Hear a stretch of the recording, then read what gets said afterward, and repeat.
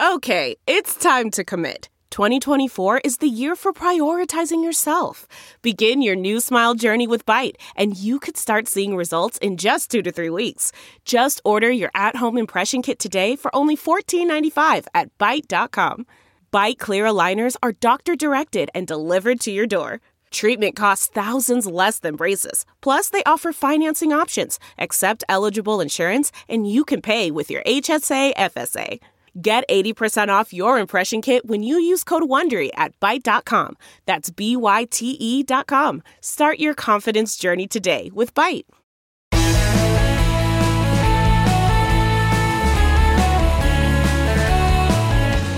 Hello, good friends. Good to see you again, and welcome to this week's Reporters Roundtable, looking back at the big news of the week from Washington with three of our top political reporters.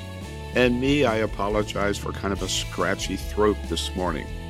Getting buzz, most of the buzz this week, Clarence Thomas and Donald Trump. For Justice Clarence Thomas, first it was a big donor's private jet and luxury yacht. Then the donor bought his mother's house.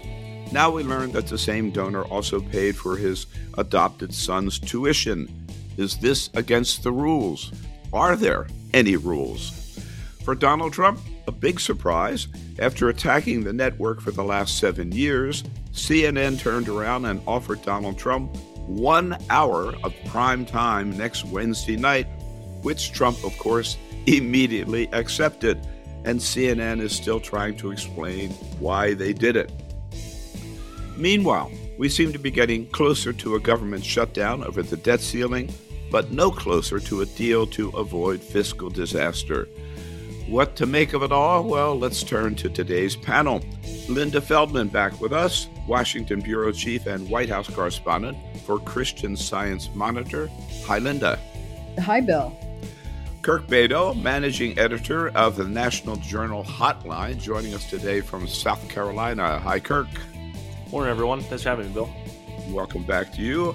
And joining us for the first time on the Bill Press Pod, Dan Merica, national political reporter for the new online news network, The Messenger. Hello, Dan. Thanks, Bill, for having me. So is The Messenger up and running? Give us a quick plug here.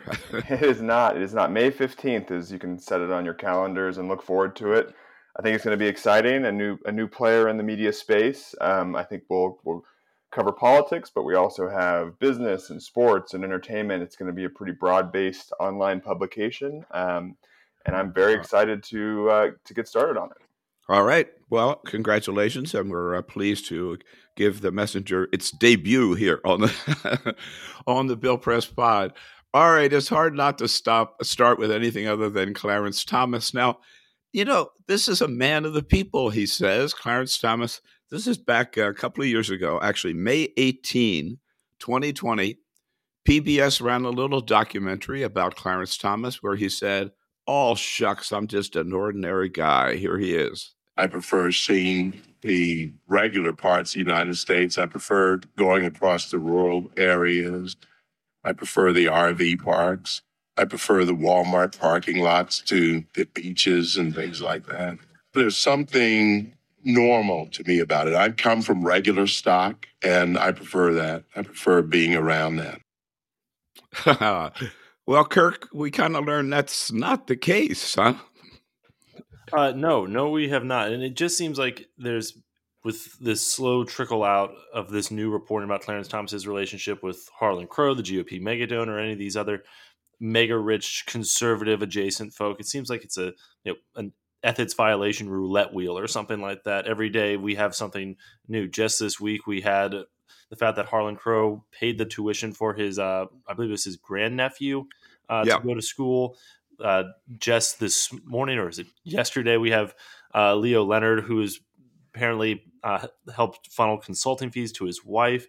I mean, it's just so brazen right now, and it doesn't seem like there's any real remedy for it right now, or any real appetite for a remedy for it. It's really highlighted how the Supreme Court of all the branches of government is just so untouchable right now, and kind of almost an anomaly in the system of checks and balances that we have.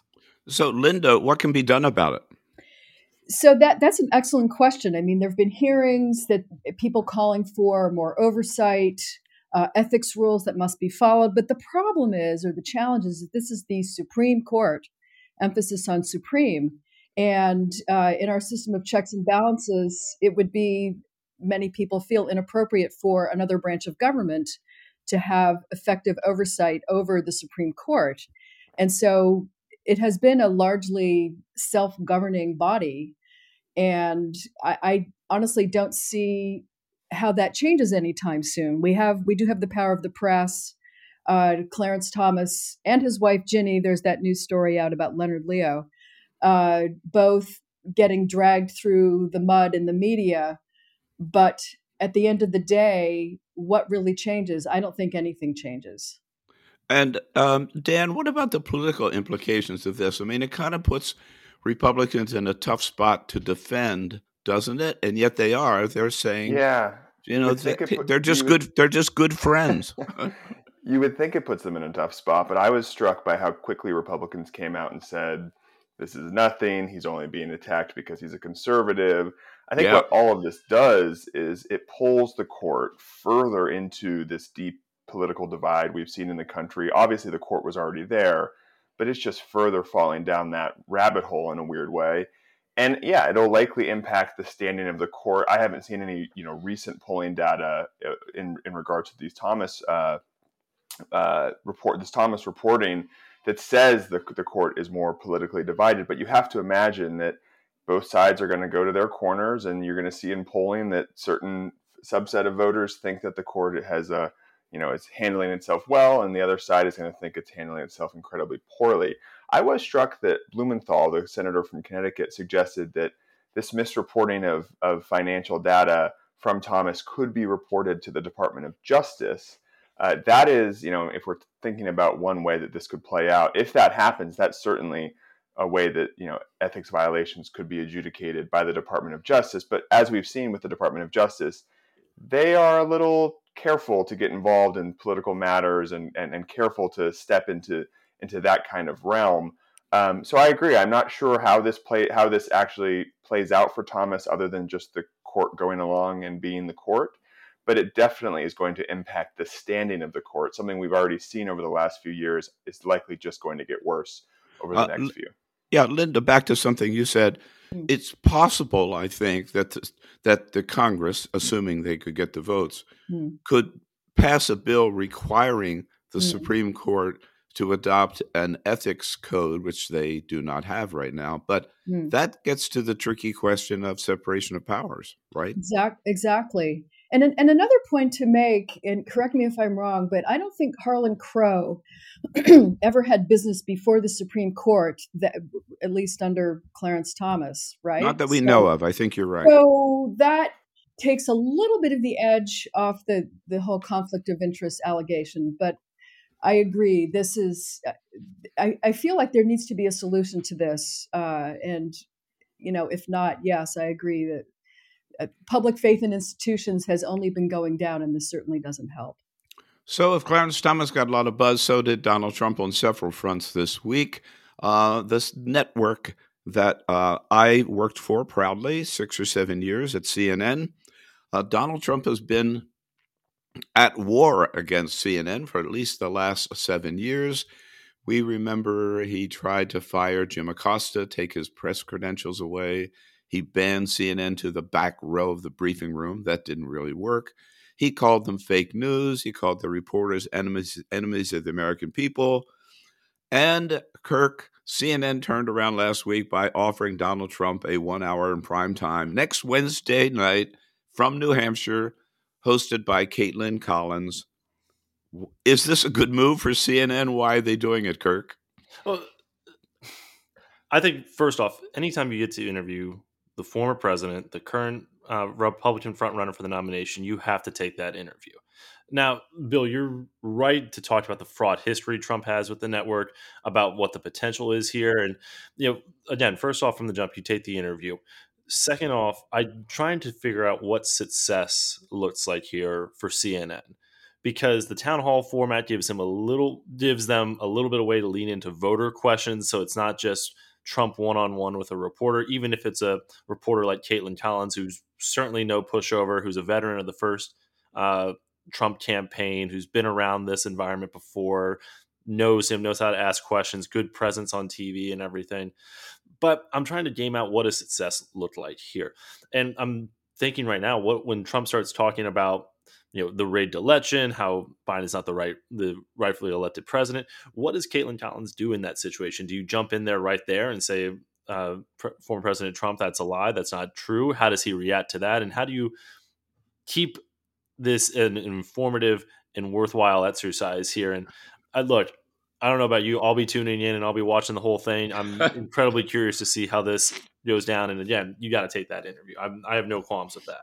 Well, I want to challenge you a little bit on that. I don't think Donald Trump is taking the interview. CNN offered, he accepted it. They offered it to him. They sought him out. I think it actually says more about Trump than it does about CNN, if I can make that point. I think I spent 12 years working at CNN. I covered Trump's first year in the White House. I was there for all of the, CNN sucks chants at his first rallies as president.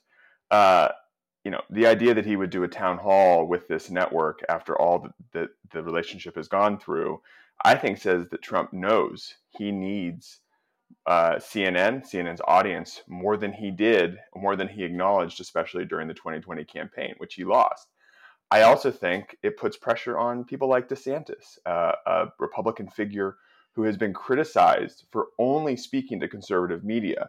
It gives Trump a leg to stand on when he attacks DeSantis for kind of being in an echo chamber, because now he can point to the fact that he went on CNN, did an hour town hall, talked to these voters in New Hampshire. And I agree with what everyone has said about Caitlin Collins. She's a fantastic interviewer. She knows Donald Trump well. She knows his campaign and his administration well.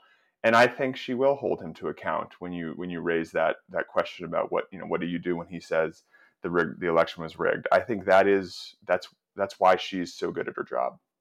Well, Linda, isn't this just a replay of 2016, as Dan pointed out, when CNN turned their cameras over to Donald Trump? Every Donald Trump rally was covered wall to wall.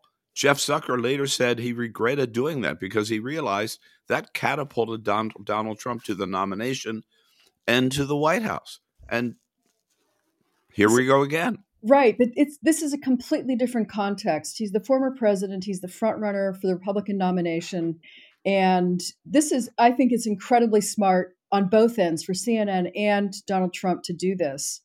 It gives Donald Trump an opportunity. So it's him sort of dismissing Fox News, right? So Fox is in turmoil. We go to CNN, which is much more mainstream, and it puts him out there. And he can, he's known Caitlin a long time. Caitlin's fantastic. Used to be at the Daily Caller, so she has some cred, I think, in the conservative world. And he can fight her. They can fight each other. It could be good theater. Donald Trump. And here's the secret: Donald Trump loves the media, right? He says terrible things about us, but he loves us because we pay attention to him 24/7.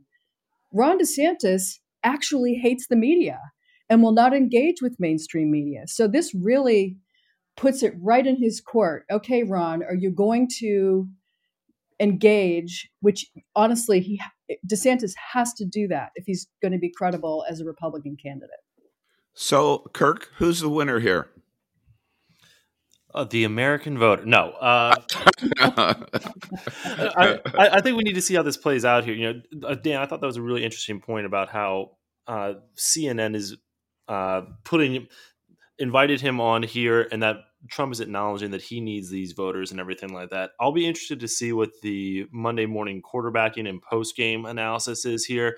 I hope we don't have someone coming up there and talking about how this is the pivot to the general election Trump needs as he's the front runner, or this is the moment Trump became a general election candidate or something like that.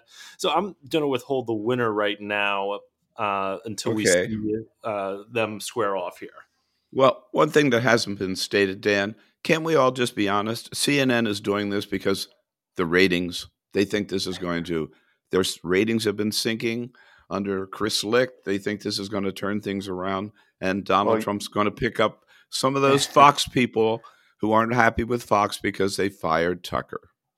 Well, you heard earlier in this conversation that people are going to be on the edge of their seats watching closely because it will be good TV and it will be interesting to see how both sides handle this. So yeah, I mean, I'm not breaking any news here, but a lot of what TV journalism does is about getting ratings. I mean, I think that is not a eye-opening statement. It's obvious. This is obviously about ratings, and I think it will rate well because it's a Donald Trump interview on CNN. I don't know the top of my head the last time that happened, but it has certainly been years, and so it will do well. And I'm just kind of I will reserve judgment on who wins this bout, but I'm going to put my faith in Caitlin and her ability to hold Trump to account when he says things that aren't true, and we'll see afterwards if that's what happens.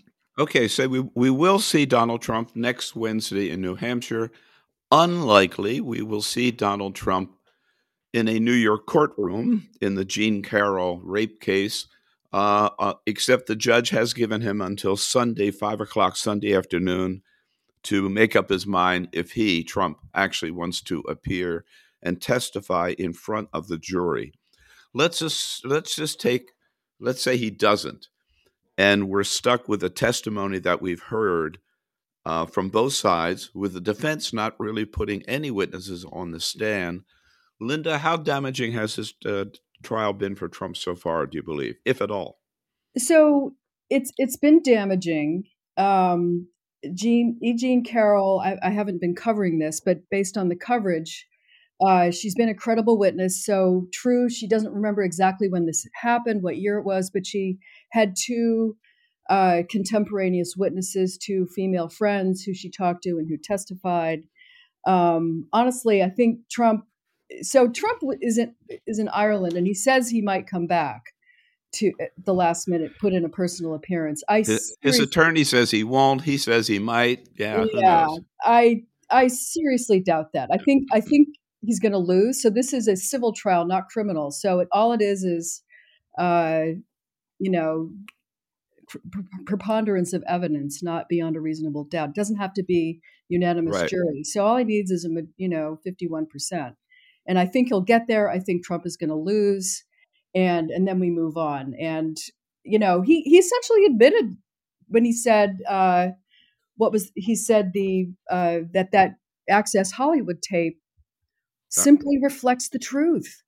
Yeah. I mean, Yeah. wow. Right. Yeah, Kirk, I wanted to ask you about that. So Trump was not on the stand, but they did depose him, and they played for the jury, as Linda indicated, this famous excerpt from the Access Hollywood tape. Here it is again. Apologize, but it's Donald Trump speaking. I'm automatically attracted to beautiful. I just start kissing them. It's like a magnet. You just kiss. I don't even wait. And when you're a star, they let you do it. You can do anything. Whatever you want. Grab them by the pussy. And that tape was played. Donald Trump was asked about it in his deposition. And as Linda pointed out, he said, well, that's true. Absolutely true. Fortunately or unfortunately, that's the way it is with stars. This is what we can do. Kirk, you got to say, didn't help his case a lot. No, and I feel like we're in that I think you should leave skit where the guy goes, oh my God, he admitted. But it feels like relitigating the Access Hollywood tape again just reminds me of how precarious that was. And that was probably his lowest point, besides the insurrection, of his political career since 2015. And yet it still wasn't enough for Republican leaders to leave him en masse. It wasn't enough for Hillary Clinton to beat him then.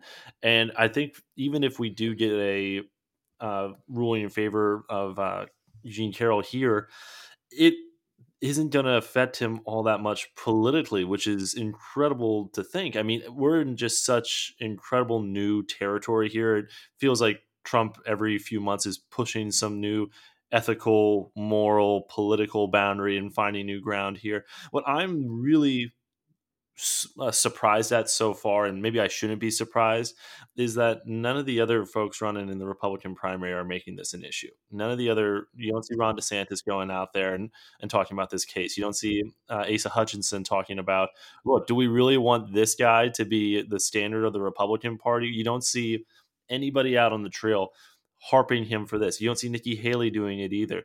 And until we start seeing his political opponents start holding him account within the own party or trying to hold his feet to the fire here, I don't know how this amounts to anything more than a shrug, unfortunately.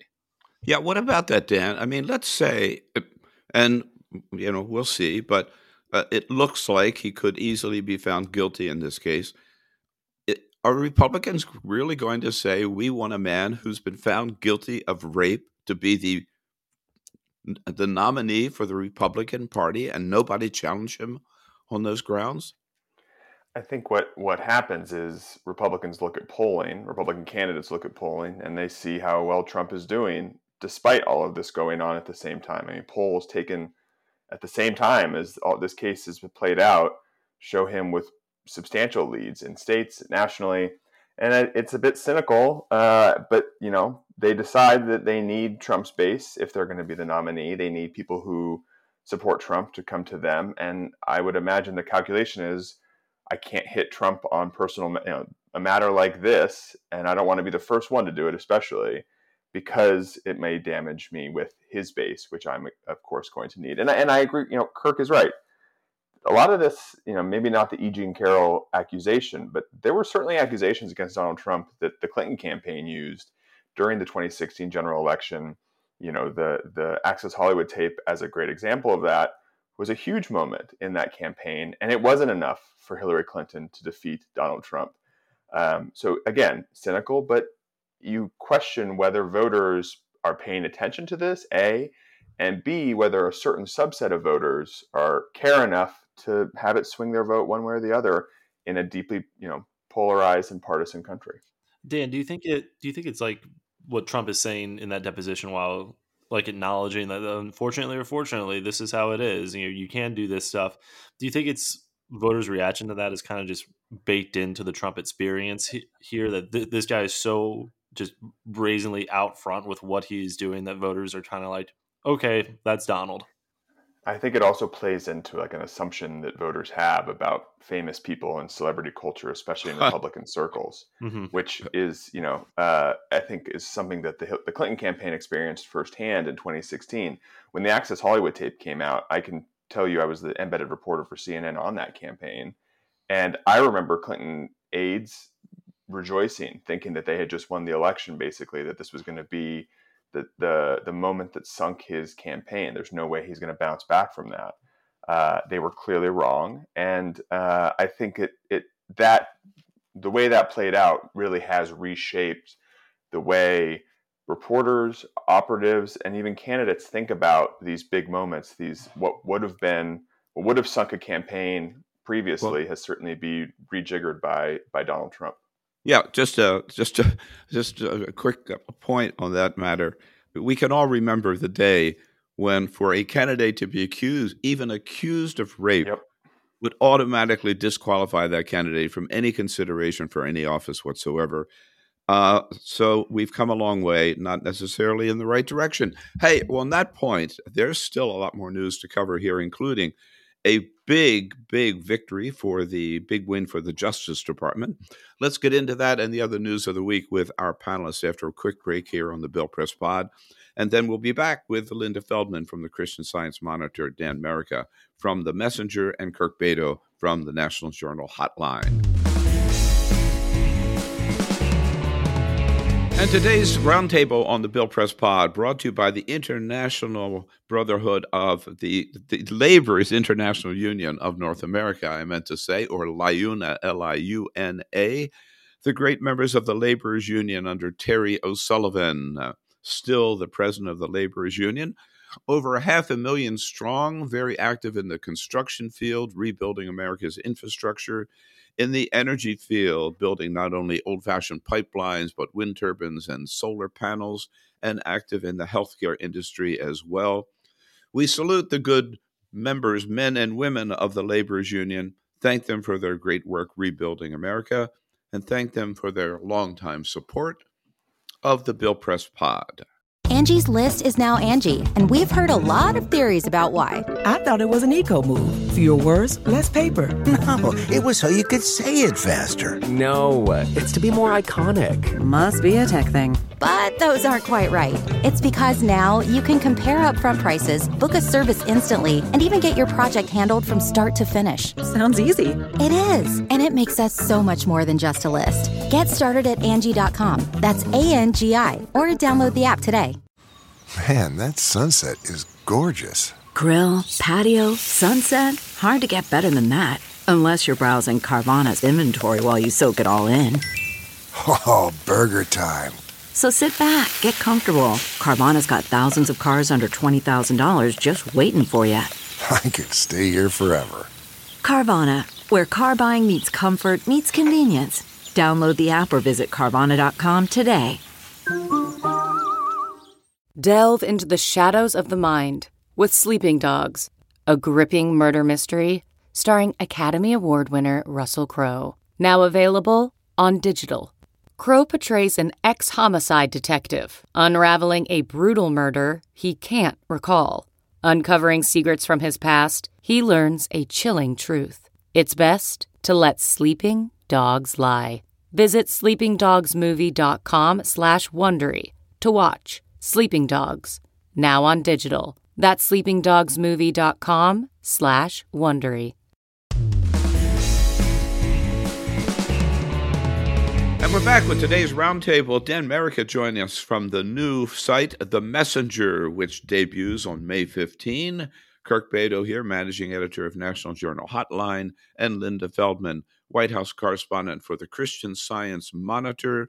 So, Linda, the Attorney General of the United States, speaking to reporters yesterday and talking about a big win for the Justice Department. Here's the Attorney General. After 3 trials, we have secured the convictions of leaders of both the Proud Boys and the Oath Keepers for seditious conspiracy, specifically conspiring to oppose by force the lawful transfer of presidential power. Our work will continue. So, Linda, this seditious conspiracy, this is a big deal, isn't it? It is a big deal. I mean, it's a pretty rare moment when this kind of conviction takes place.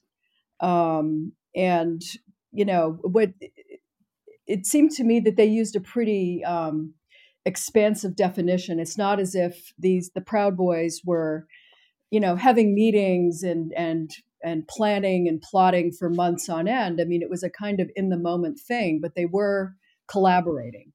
And the one guy who was found not guilty didn't know the others and wasn't involved in any of that in the moment activity.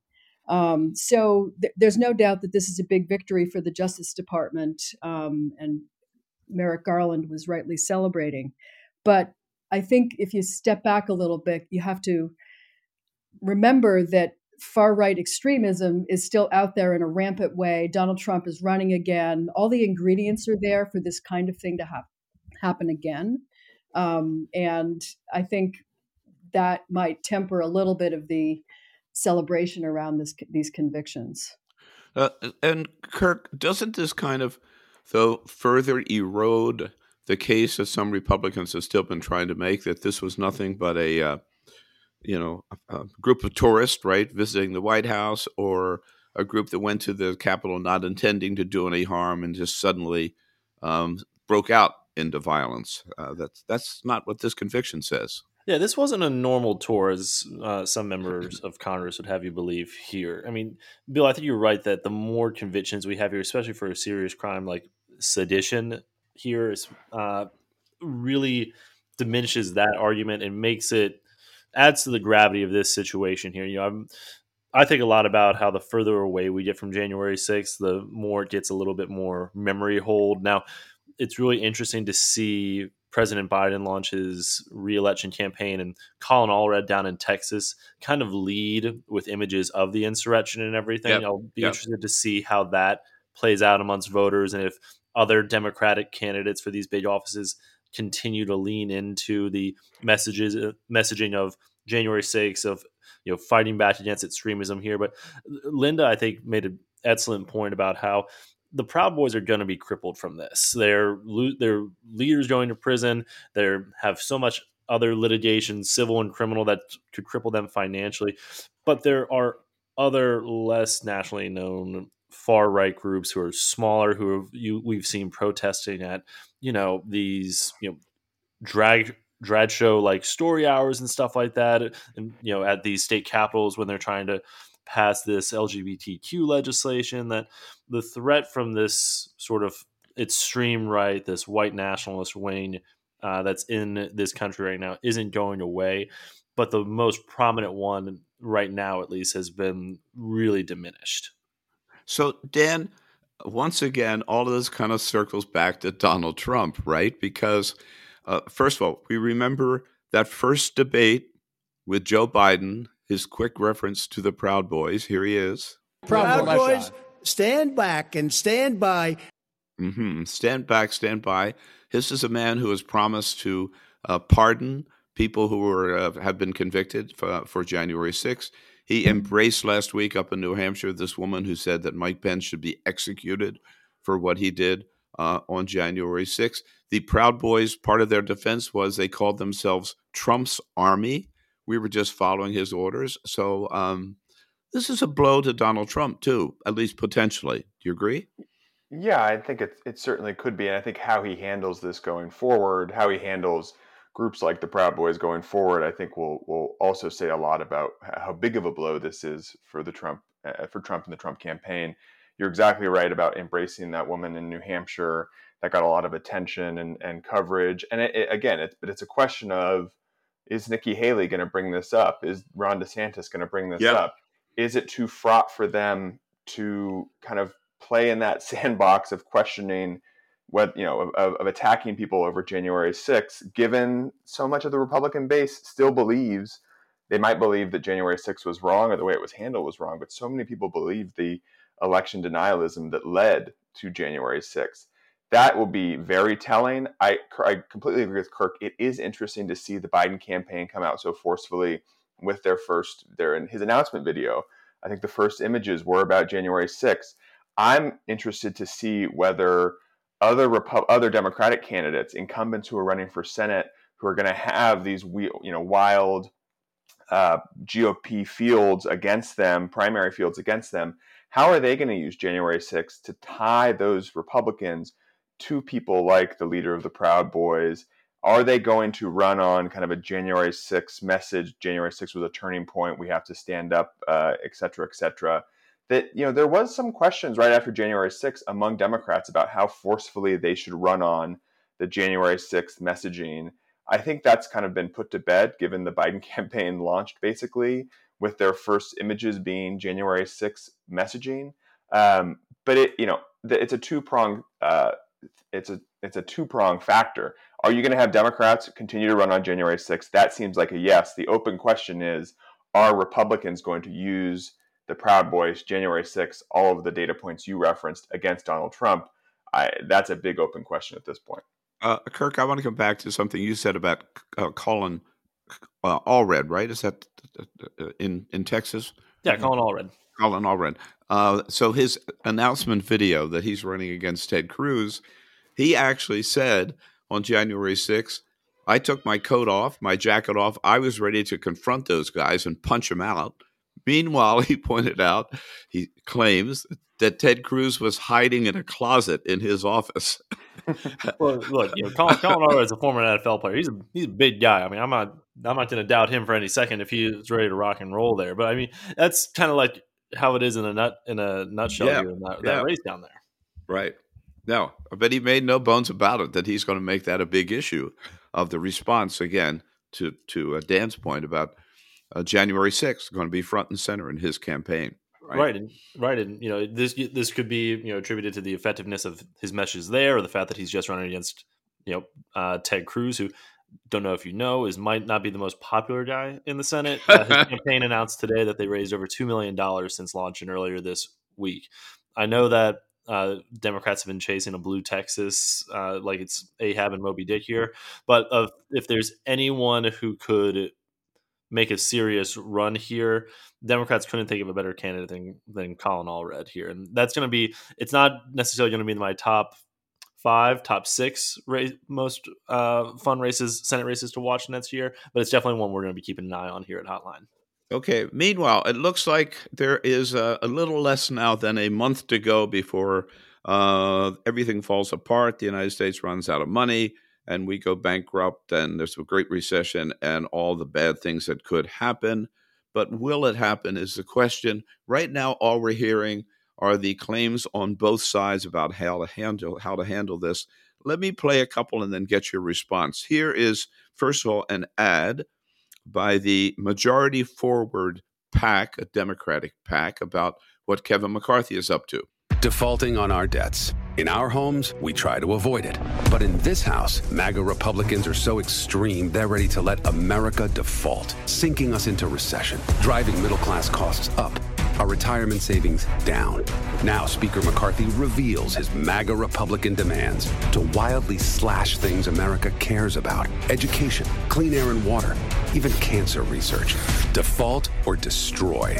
Just MAGA Republican extremism at its worst. On the other side, Mike Lee, Republican from Utah, says, no way we're going to raise the debt ceiling. By the way, parentheses, even though they did it 3 times under Donald Trump without any complaint at all.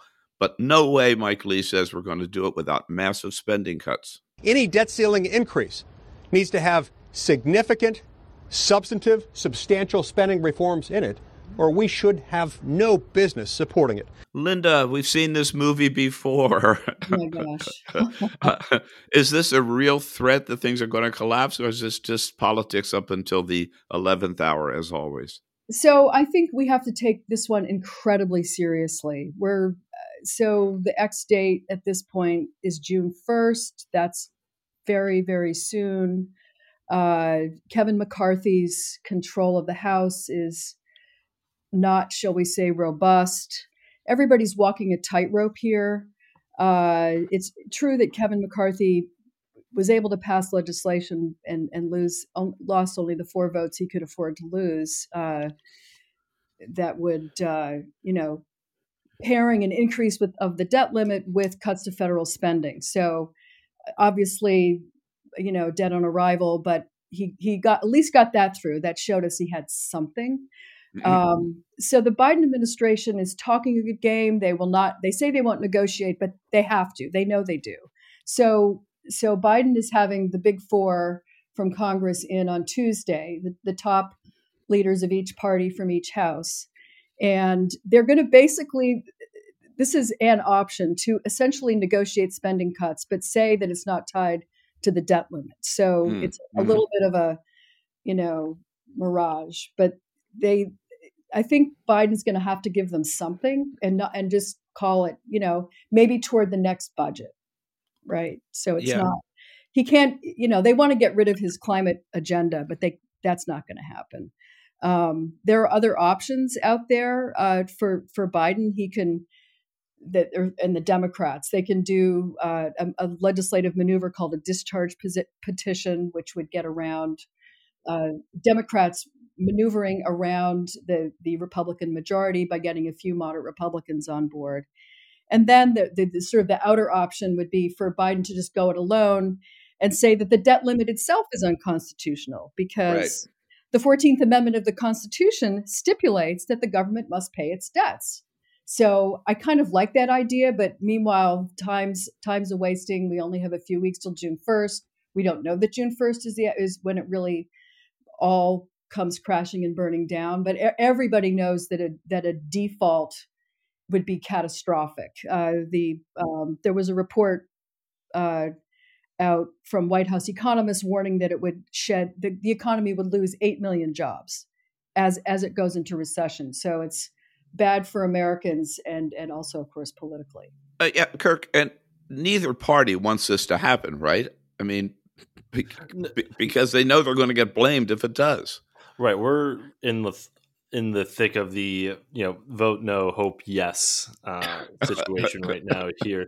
What I'm interested in from the political fallout on this is how both parties try and square the blame here right now. We played that ad from the Democratic aligned pad majority forward, trying to do that bank shot on McCarthy. But I just wonder if at the end of the day, the buck is still gonna stop with Biden here, because he is the one nominally in charge here, and if a default goes back onto him. It's just really interesting. One of the big political questions that I have right now is McCarthy's name ID amongst voters, and how effectively Democrats can turn him into this boogeyman in the level that Republicans did with Nancy Pelosi over the last 20 years.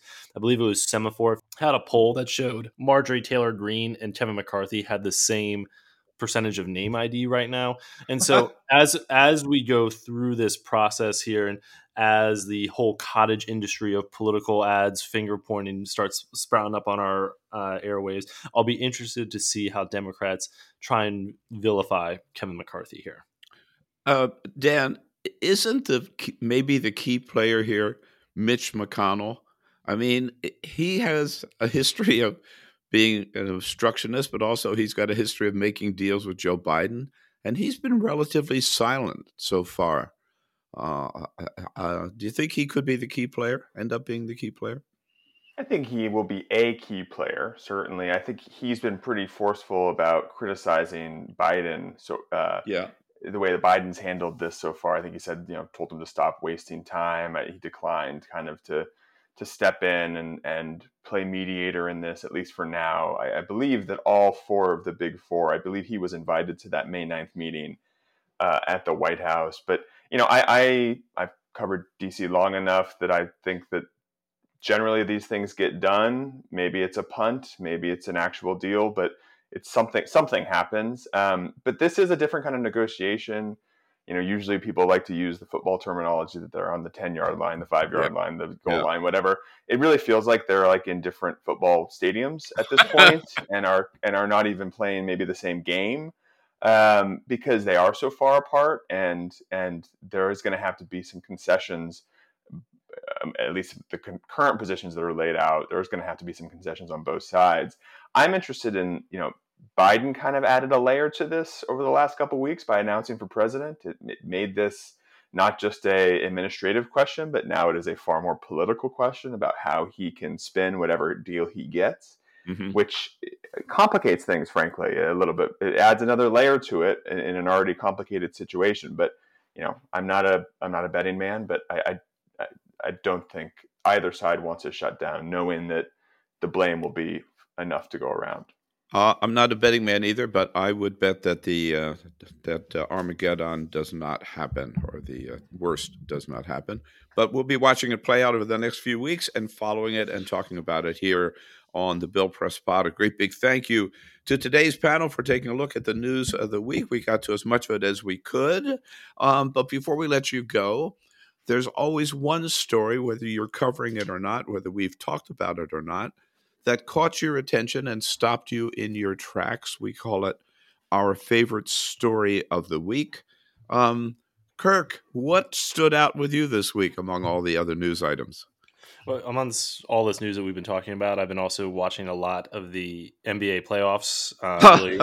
Really happy that the Sixers were able to steal one in Boston. We're not going to talk about the game from the other night.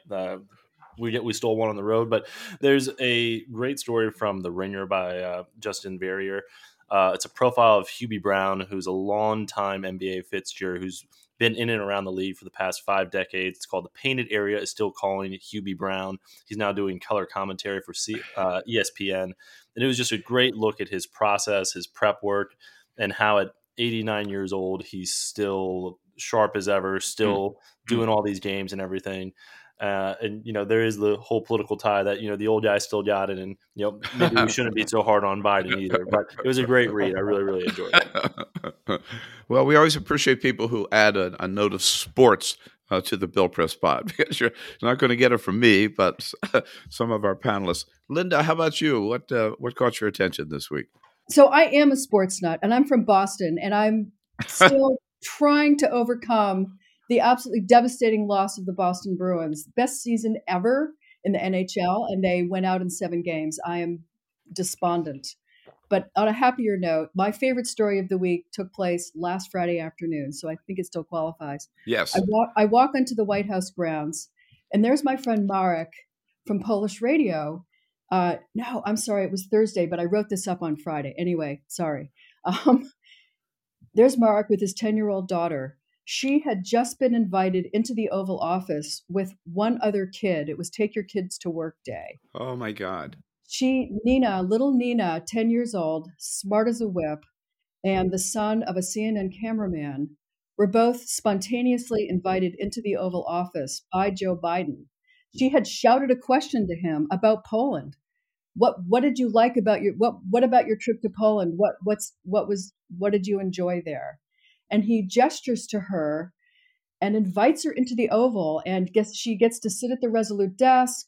She and the other kid get to pose underneath the desk like John, the old iconic picture of John. And wow.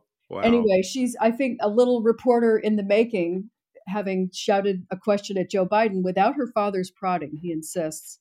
Although, here's my favorite line. I wrote this up. My favorite line was, no, she doesn't want to be a reporter. She wants to be a theoretical physicist like Sheldon in The Big Bang Theory. So go Nina. I'm on Team Nina.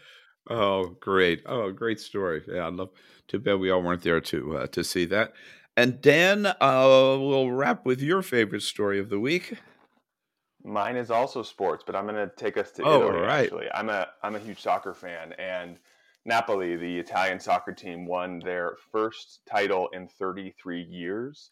Whoa! They won it last night by drawing with another Italian side, and they cannot be caught now. It's just the third time in their history that they've won the title, and it's the first time since Diego Maradona, the Argentinian icon, left the club. I mean, to kind of get at how important he was to the club because of those 2 titles he won, they renamed the stadium after him after he passed away. That's how big he was. Yeah. It's this awesome, diverse team, Nigerian striker, Georgian winger, South Korean defender. It's just like a fantastic story. But the reason it's my favorite is because of the images and the videos of the party in Napoli after they won the championship.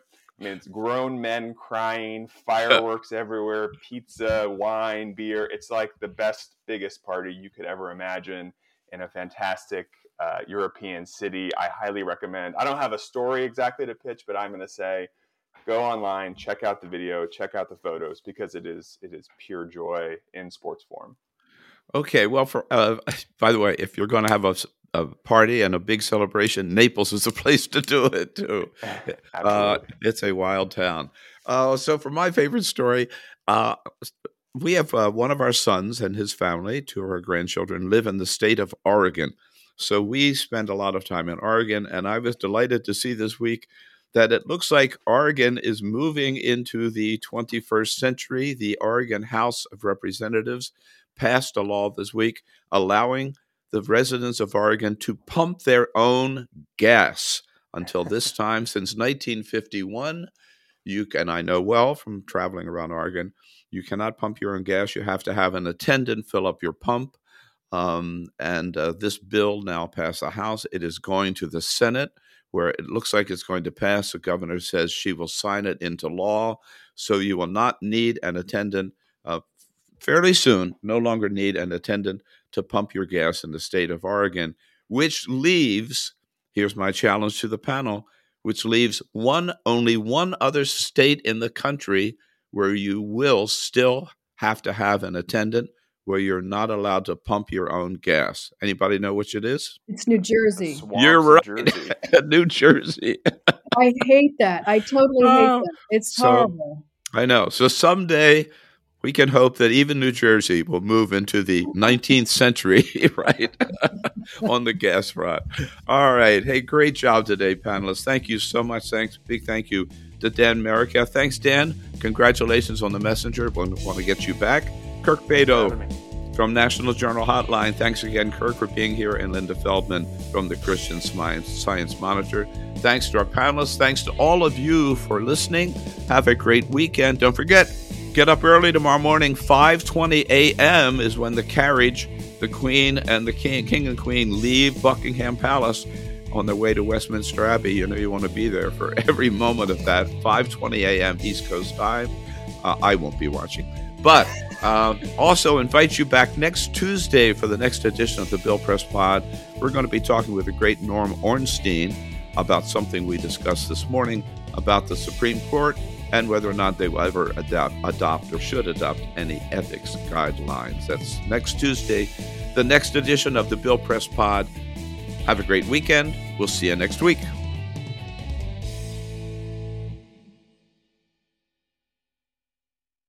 Why? Why? If you have T-Mobile 5G home internet, you might be hearing this Why? a lot. Why? Every time your internet slows down during the busiest hours. Why? Why? Because your network gives priority to cell phone users. Why? Good question. Why not switch to Cox Internet with 2 times faster download speeds than T-Mobile 5G home internet during peak hours? Okay. Stop the whys and visit cox.com/5G home for details. T-Mobile prioritizes certain T-Mobile phone users over home internet users during times of congestion.